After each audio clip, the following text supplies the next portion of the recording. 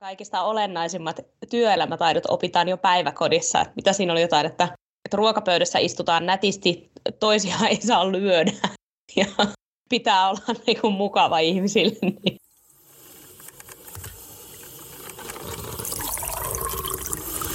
Aamukahvit IT-tiedekunnassa. Rakkaudella Mattilanniemestä. Moikka ja tervetuloa tänne Aamukahvien äärelle. Mä oon Emma ja tällä kertaa me jutellaan Juliannan ja Annan kanssa vähän erilaisista ennakko-oletuksista, mitkä voidaan liittää IT-alaan. Niin me ollaan valikoitu kourallinen sellaisia ja nyt tässä sitten niistä vähän keskustellaan.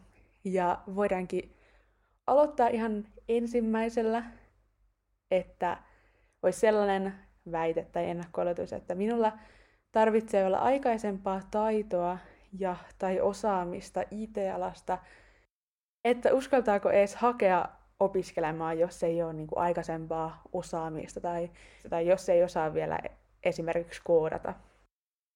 No, mä oon sitä mieltä, että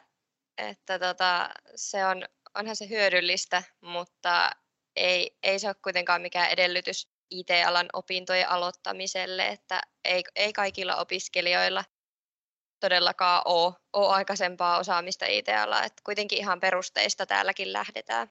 Joo, mä kyllä komppaan Juliannaa tässä hyvin vahvasti, että ei sitä osaamista tarvitse olla. Siitä on totta kai hyötyä, mutta kyllä siinä heti opintojen alkuvaiheessa niin käydään perusteet kuitenkin kaikesta, että ei tarvitse sinänsä olla valmiiksi mitään osaamista, vaan NS0 lähdetään.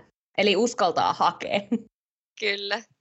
Ja siis ihan niin kuitenkin semmoisia taitoja, mitä sitten vaatii niin kuin noissa IT-alan opinnoissa on niin ongelmanratkaisukyky ja tiedonhaku ja tällaiset taidot, mitä sitten jo harjoitellaan siellä lukiossa tai muissa aikaisemmissa opinnoissa, että niitä pääsee sitten vaan kehittämään täällä yliopistossa. Joo, tästä tuli itse asiassa mieleen, että mä luin tästä taannoin mielenkiintoisen Jodel-keskustelun, missä mainittiin, että ne kaikista olennaisimmat työelämätaidot opitaan jo päiväkodissa. Että mitä siinä oli jotain, että ruokapöydässä istutaan nätisti, toisiaan ei saa lyödä ja pitää olla niin kuin mukava ihmisille. Niin mun mielestä onhan se näinkin. Kyllä, ihan jo aika perustaidoilla, niin niillä pääsee jo hyvin liikkeelle.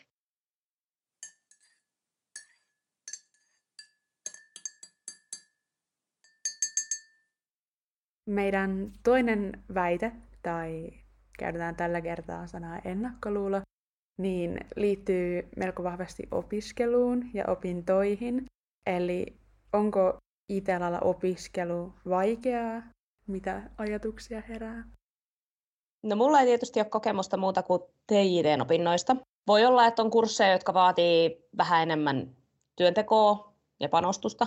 Ja mitä olen ymmärtänyt, niin sama homma pätee periaatteessa myös tietotekniikan puolella, että osa kursseista on sellaisia, mitkä vaatii vähän enemmän töitä, mutta ei ole sinänsä vaikeaa se opiskelu. Et töitä tietysti joutuu tekemään ja sitten siinä töiden teossa auttaa tietysti se, että jos itseä kiinnostaa se aihe, niin on aina paljon helpompi paneutua siihen kurssiin ja tehtäviin kuin se, että jos ei ole minkäännäköistä motivaatiota. Siinä kohtaa, kun me esimerkiksi ilmoittaudutaan kursseille, niin siinä näkyy jo ne ennakkotietovaatimukset, jotka voi olla jotain aikaisempia kursseja. Niin sitten kun on tavallaan täyttää ne ennakkotietovaatimukset, niin silloin myös siellä kurssilla varmasti niin kuin pysyy paremmin mukana. Jep, on kyllä tosi samoilla linjoilla kuin Emma ja Anna tässä, että kunhan on just valmis tekemään töitä ja sitten isona osana tätä myöskin se hyvä aikatauluttaminen, mikä pätee melkeinpä mihinkä vaan, että tavallaan sitten kun on tehnyt hyvän suunnitelman aikataulutuksen suhteen ja pitää huolta myös siitä omasta jaksamisesta myös vapaa-ajalla, niin kyllä niistä kursseista sit yleensä selviää hyvin.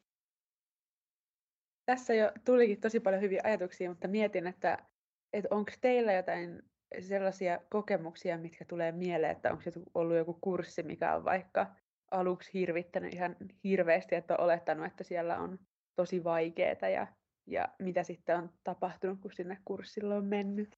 No, mulla oli ainakin silloin aikoinaan ohjelmointi 1 semmoinen, mitä mä vähän kammosin etukäteen. Mä ajattelin, että se on, tai mä tiesin etukäteen, että se on työläs. Ja olin kuullut, että sitä sanotaan nimenomaan työläksi, mutta että se ei ole vaikea. Mutta mä kyllä pelkäsin sitä, että se on vaikea.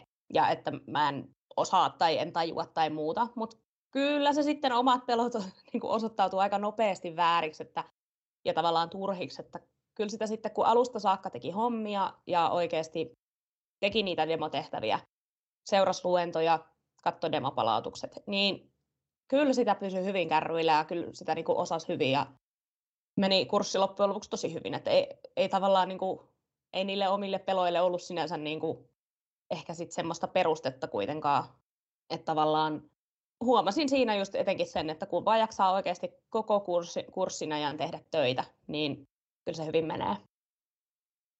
Mä voin vielä jakaa tässä semmoisen yhden tilanteen, mikä mulle tulee aina ensimmäisenä mieleen, kun puhutaan siitä, että joku on ollut opinnoissa vaikeaa ja se on myös tavallaan tarina semmoisesta sinnikkyydestä, että jos joku asia on ollut joskus aikaisemmin hankala tai tuntunut mahdottomalta, niin tavallaan se, että pitää vaan koittaa uudestaan ja niin kuin pitää sen mielen avoimena, että voi olla, että sitä niin kuin tuodaan esille jossain eri tilanteessa tai näytetään erilaisia tapoja, miten voidaan hyödyntää, niin silloin kun se näkee sen vaikean asian itselleen uudessa kontekstissa, niin se voi aueta ihan eri tavalla. Mutta tosiaan tarina vektoreista.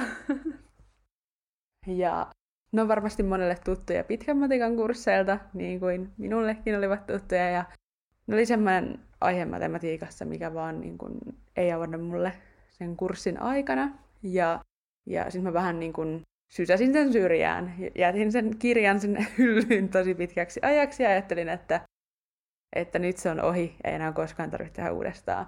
No, muutama vuosi myöhemmin niin aloitin sitten IT-alan opinnot eri paikassa tosin kuin nykyään. Ja niihin mun aikaisempiin opintoihin kuului myös matematiikkaa. Ja yllätys sitten eräänä päivänä, kun menin sinne luokkaan, niin ymmärsin, että nyt tänään sitten on vektoreita. Ja siinä oli vähän semmoinen niin kuin veri valui pois kasvoista fiilis, kun tajusin, että se kirja, mikä jäi sinne hyllylle, niin nyt se pitää ottaa uudestaan esille. Eikä siinä oikeastaan auttanut mikään muu kuin vaan ottaa se asenne, että nyt mä tämän opin. Että vaikka se oli mulle aikaisemmin tosi vaikeaa ja silloinkin mä yritin, niin nyt mulla on tavallaan uusi mahdollisuus. Ja mä en enää muista, että mikä tavallaan se lopputulos oli, että varmaan meillä joku koekin oli, mutta se hetki, minkä mä muistan vielä näin tälleen muutamiakin vuosia myöhemmin, oli se, että se mun epätoivo niin kun muutaman viikon aikana muuttui semmoiseksi onnistumisen tunteeksi. Että mä oikeasti koin, että mä ymmärrän tän nyt, mä ymmärrän mikä on vektori, mä tiedän miten mä teen näitä laskuja tässä mun edessä. Ja se oli kyllä ihan voittajafiilis. Että se oli ihan parasta.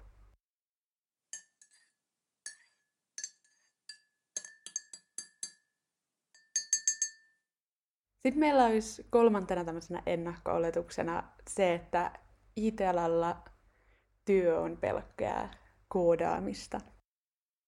IT-alan työtehtävät on tosi monipuolisia ja ohjelmointi on vain osa sitä. Et toki ohjelmointia voi olla sitten enemmän jossain työtehtävässä kuin toisessa, mutta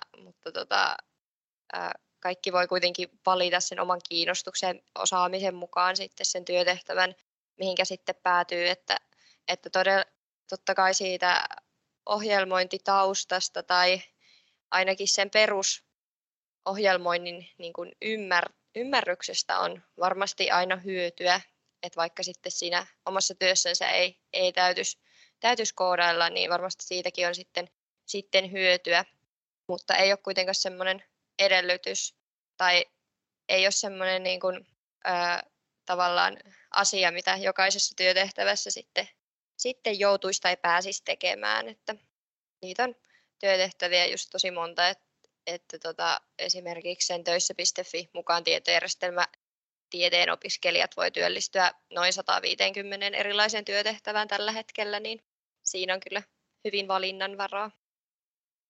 Joo, ja tietotekniikan puolella näyttäisi olevan 425 erilaista työtehtävää, mihin voit sieltä valmistuttuasi työllistyä. Ja tässä ei varmasti ole edes kaikki, vaan nämä on vaan nämä, mitkä on tänne töissä.fiihin saatu aikaiseksi. Että kyllähän näitä erilaisia mahdollisuuksia piisaa vaikka kuinka paljon, riippumatta sitten siitä, että mitä täällä IT-tiedekunnassa opiskelet.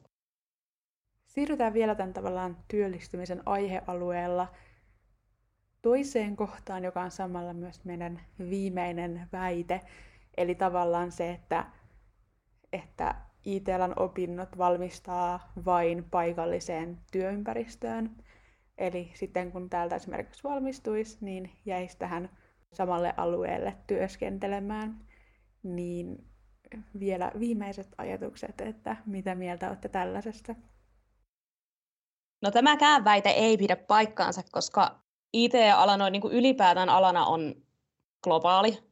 Osaajia tarvitaan ympäri maailmaa, ympäri Suomea. Että voi totta kai jäädä Keski-Suomeen ja Jyväskylän seudulla, ja ainakin itse olen viihtynyt täällä ihan äärimmäisen hyvin, että mielelläni jäisinkin tänne. Mutta sitten, jos haluaa lähteä pois täältä, niin kyllä sekin onnistuu. Ei ole rajoitteita niin sanotusti, että tavallaan ehkä ne asiat, mitkä rajoittaa, niin on se, että mihin sitä itse haluaa lähteä ja mistä sitten löytää niitä töitä. Ja töitä nyt oletettavasti löytää aika lailla mistä vaan, että ehkä isompi ongelma on se, että keksii sen, että minne päin haluaa lähteä. Niin ja nythän voi tehdä töitä myös paljon etänä, tai ainakin tuntuu siltä, että niin kun yrityksissä suhtaudutaan siihen etätyöskentelyyn paljon positiivisemmin, niin oikeastaan voi itse päättää sen työskentelypaikan, että voi tehdä sen päätöksen, että seuraako itse työtä vai seuraako se työ sitten sua. Kyllä, ihan samoja ajatuksia itsellä kuin Emmalla ja Annalla taas kerran.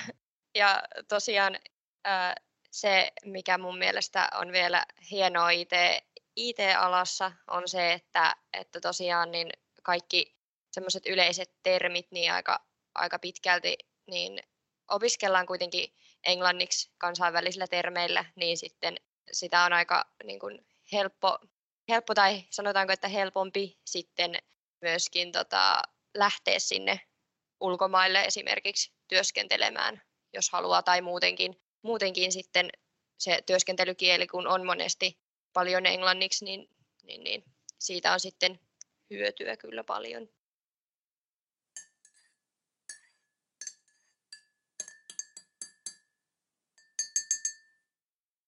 Siinä oli meidän ennakko-oletukset tällä kertaa. Ja tuttuun tapaan, jos on herännyt jotain kysymyksiä, niin meidät tavoittaa täältä IT-tiedekunnan Instagramista @jyu.it, joka kannattaa näin yhteishaun alla ottaa muutenkin seurantaan. Ja sit saa tietenkin myös sähköpostilla meidät kiinni osoitteesta itcrew@jyu.fi. Mut kuullaan taas seuraavassa jaksossa. Moikka!